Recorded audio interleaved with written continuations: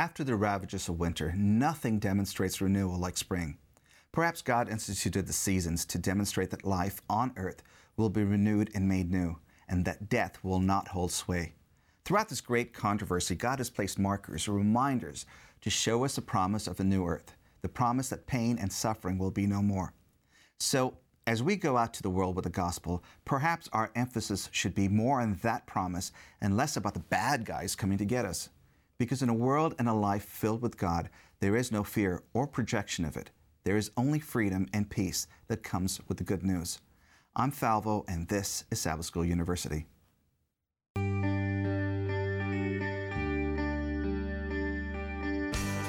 Offering information for your mind. Enabling transformation for your heart. Sabbath School U, a weekly dialogue exploring God's Word and its application for today's world.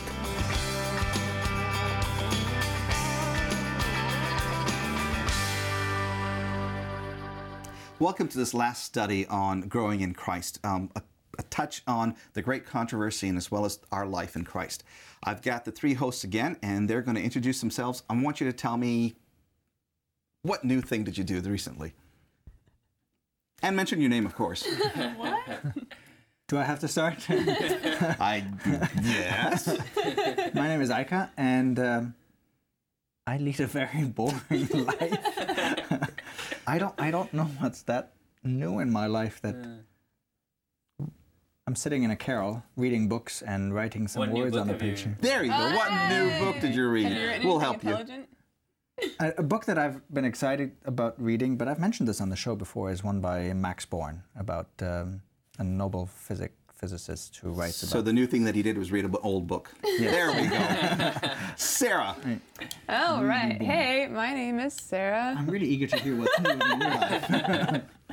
What's not new? I know. See, that's almost more complicated. Well, you know, I've recently tried to paint an octopus, which apparently is not a gift of mine. Because those little tentacle weirdnesses, the suckers, not working out. So I added flour to my paint to make it textured. Still not working out.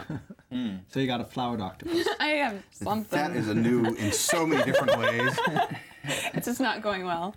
Yeah. For me, I guess over the course of this semester, over the course of every semester that I've been at Andrews, I've tried to, exercise, do some form of exercise. And, this is my first semester as a married man. And so I had to incorporate exercise with my wife. And so we tried to do a different form of exercise every day. So over the course of the semester, we incorporated some swimming, different sports, running, cycling. It gets difficult when snow starts to fall, but well, that's a new experience in a way. Yeah. For me, it was snorkeling in the ocean in Indonesia when I don't know how to swim. Yeah, I was gonna say, why is that terrifying or new for you? It was new. It wasn't that terrifying, but it was a great experience. Did great you get time. to wear the floaty arm things? No, I had they had me in a life jacket that was all ripped up, and so stuff was coming out, and then they had a little thing around me that was too tight, and I was like, it was a time of prayer. Let's put it that way. It was a good time though. Nice. All right, Sarah, every time we come in, you said you would pray in Russian. So this time, if you would pray in Russian and read scripture, please. But read scripture and then pray in Russian. Thank you very much. Oh man, this is not going to go well at all. I am so grammatically inept. It's just, anyways. All right, well, let us read our scripture, which is found in Revelation 21:4. God will wipe away every tear from their eye. There shall be no more death, nor sorrow, nor crying. There shall be no more pain, for the former things have passed away. Please bow your heads. Dear God, thank you so much for this day. Thank you for everything you've done for us. And as we open your word, help us to stay focused and to help people as they draw closer to you. We love you so much. In your name, amen. Did you all understand that? I have. Your ears have been opened. Russian. Yes. Quite similar. Okay. And this is why we have them. Such diversity in this group. All right, this lesson's about the new earth. The study's about the new earth. We've done the whole great controversy. We talked about different aspects of it. I just found out, I just didn't find out. It finally hit me that as much as Christians have this idea of the end times and a new earth, the secular world has the same thing. I mean, look throughout television. The last show that you did, you talked about how movies and television, books have the same idea of end times and what's happening afterwards. One of the things that I think almost every culture created is this idea of a utopia. What examples can you think of? Well, having lived in Russia, I think they had this concept that equality, like an utopian mindset is often equality to all. There's no hierarchy.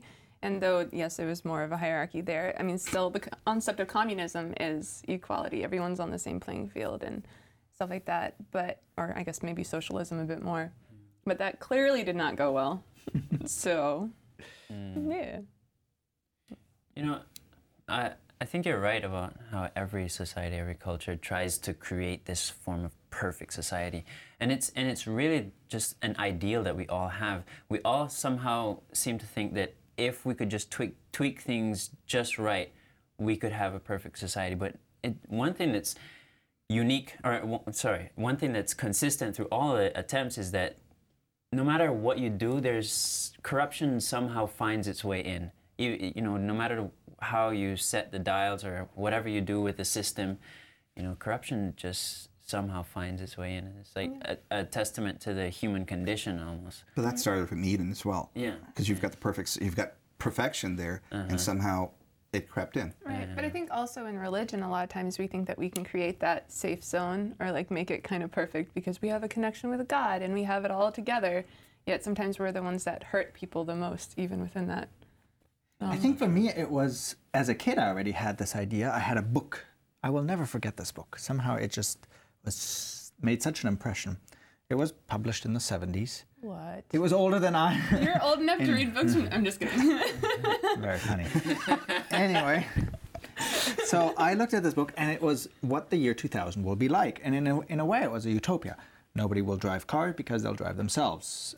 We'll live on the moon, and we'll have all these little things on the moon, and we'll live in the ocean, and all these things of how things are going to work out. And the idea was this technological masterpiece. We as humans have technology at our fingertips, and we can manipulate it. And recently, with the whole Mars thing going on, it's been the talk again. We'll live on Mars or something like that. And I've heard that again. And it's based on this idea technology can save us. And yet, nothing of what I read in that book about the year 2000 actually came to pass.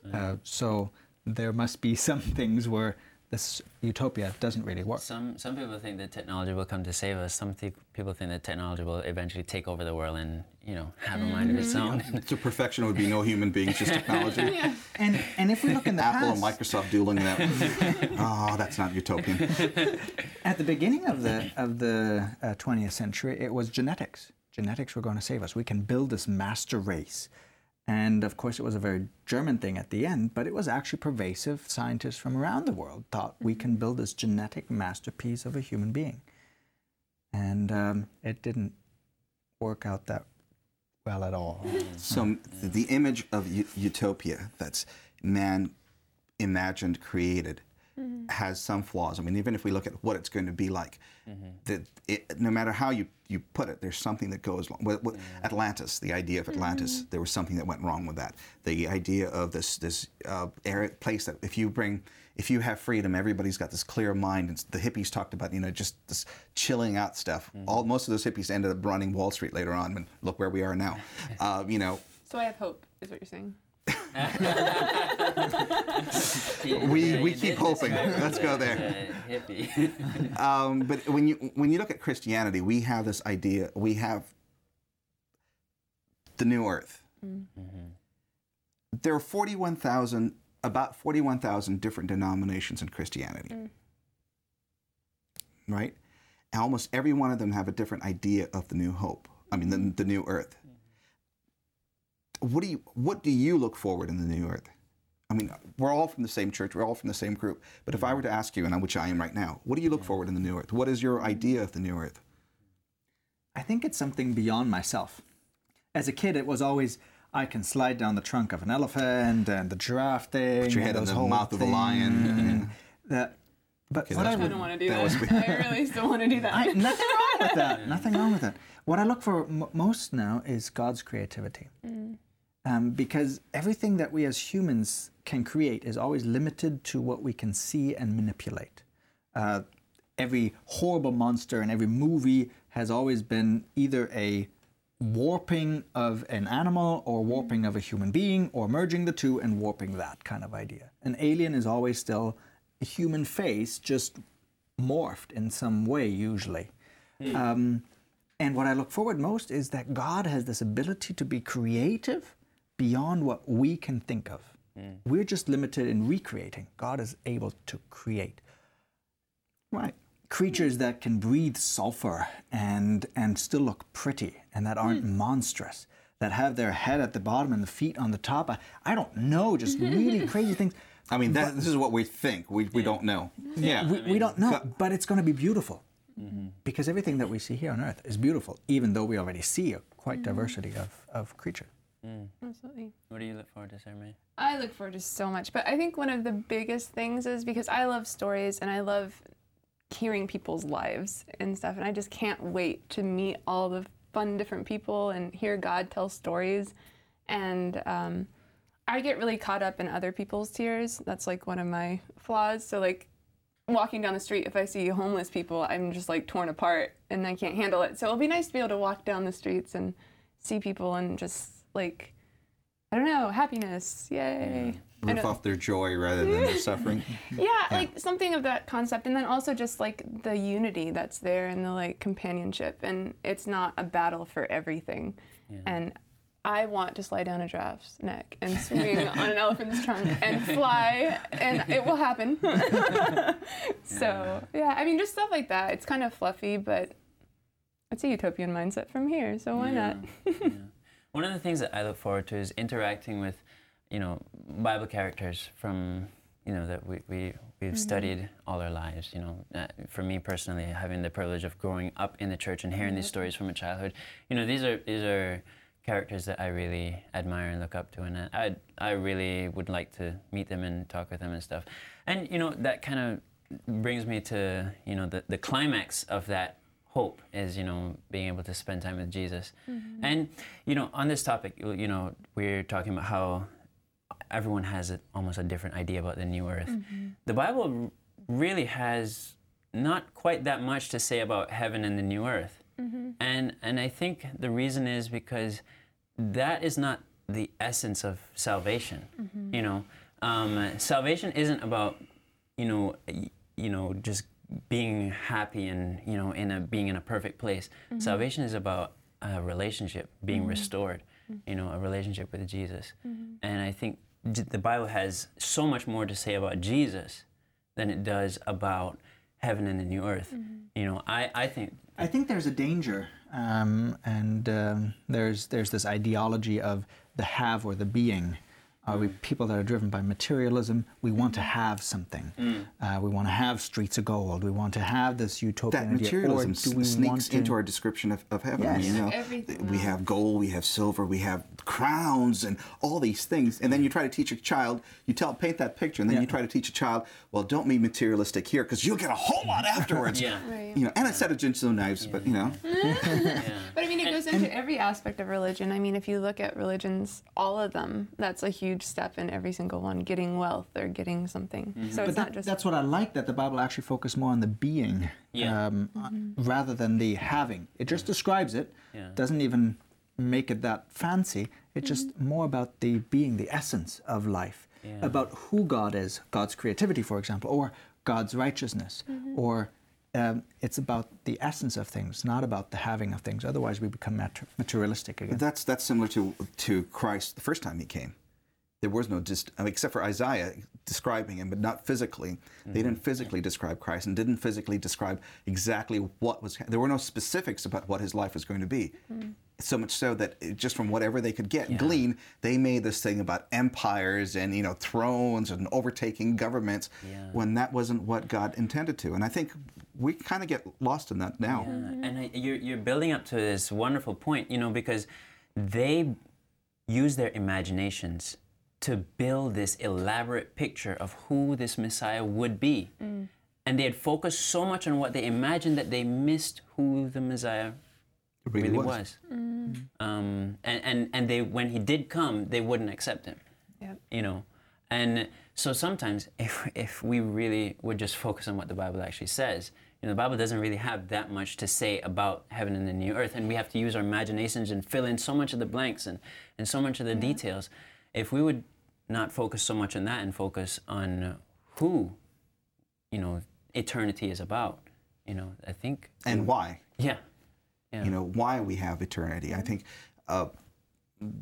there was one piece that I wrote, and I talked about how it isn't so much about getting to heaven. It's about living right here on earth. Yeah. And if you don't know how to make the right choices, if you don't know Christ here, and you live that life with respect to other people, then, you know, how do you know you're going to go to heaven? Yeah. Or what is it about heaven? Because a lot of times you hear sermons, it's all about the mansions, it's about the streets of gold, it's about, hey, we won.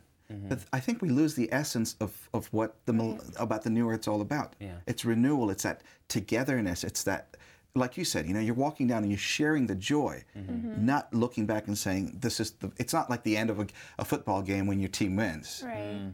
But I think that's what happens is we get so caught up on the 12-step process to a healthy relationship that we forget to have a relationship. Right.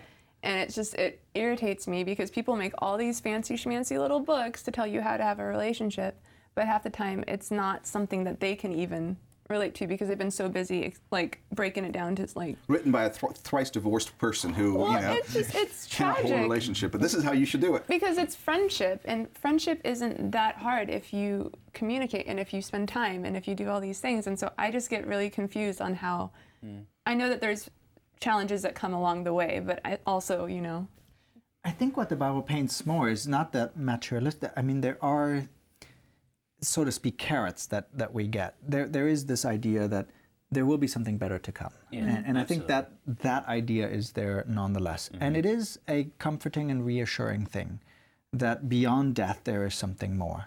Thessalonians and all of that. That was a hope for the martyrs.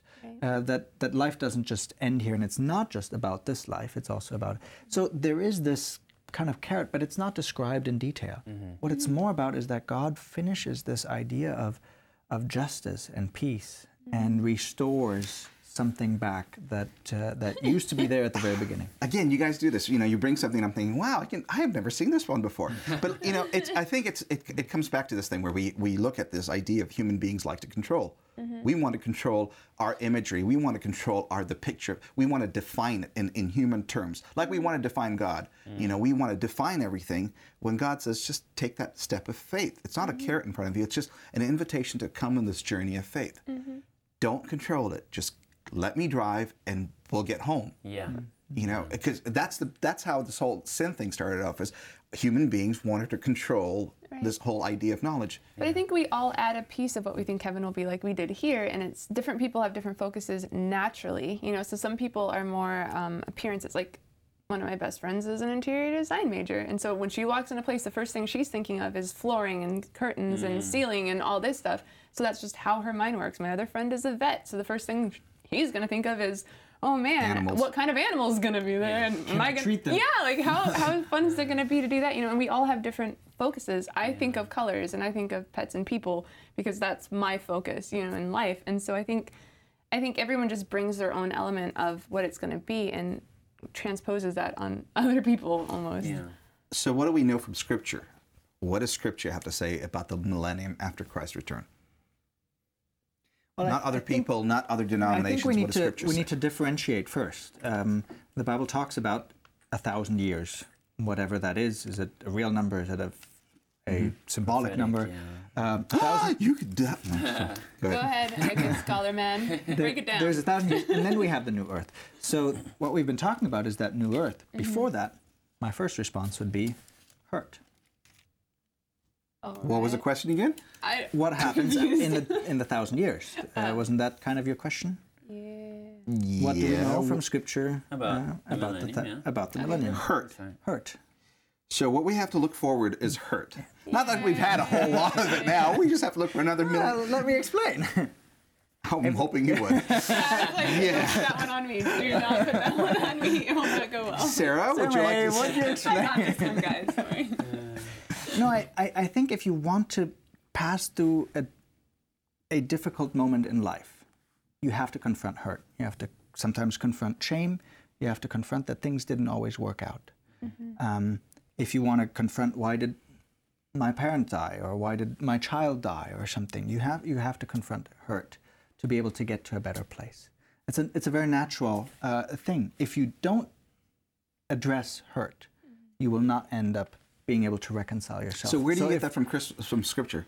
Where do I get that from Scripture? The 1,000 years are a time when there will be a decision-making process. Did God do things right? Why am I here? Why is somebody else not here? What we know from Scripture is that there will be a process that we will be in heaven.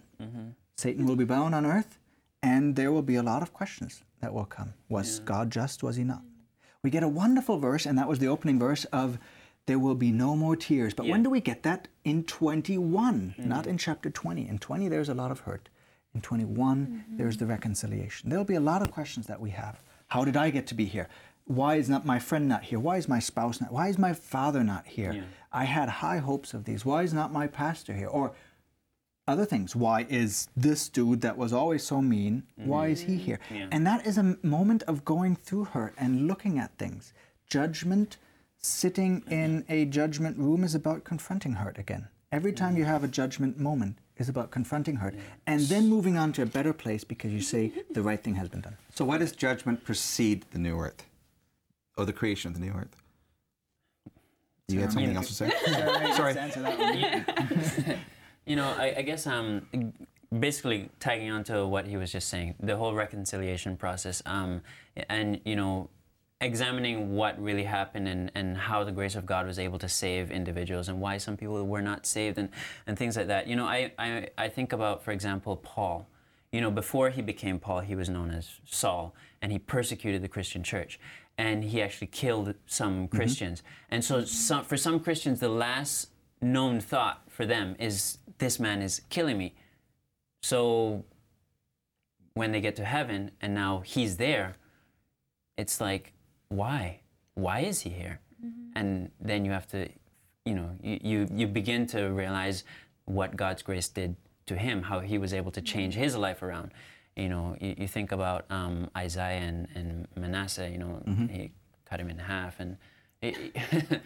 And then he turned around. Yeah, Manasseh and he turned turns around. around and That's becomes right. a God-fearing king. That's right. And Isaiah will say, why is Manasseh here? He killed me. He's a murderer. So I think, you know, there are a lot of things that we need to understand. And there's a lot of reconciliation that needs to happen. That on this side of the second coming, we don't understand except from our sense of control. I don't know Why are you raising your hand? I need more sleep. No, but I guess I'm just more of a relational side of everything and not as scholarly as you fine gentlemen. But for me, it's more about trusting in something bigger than yourselves that you don't have control over.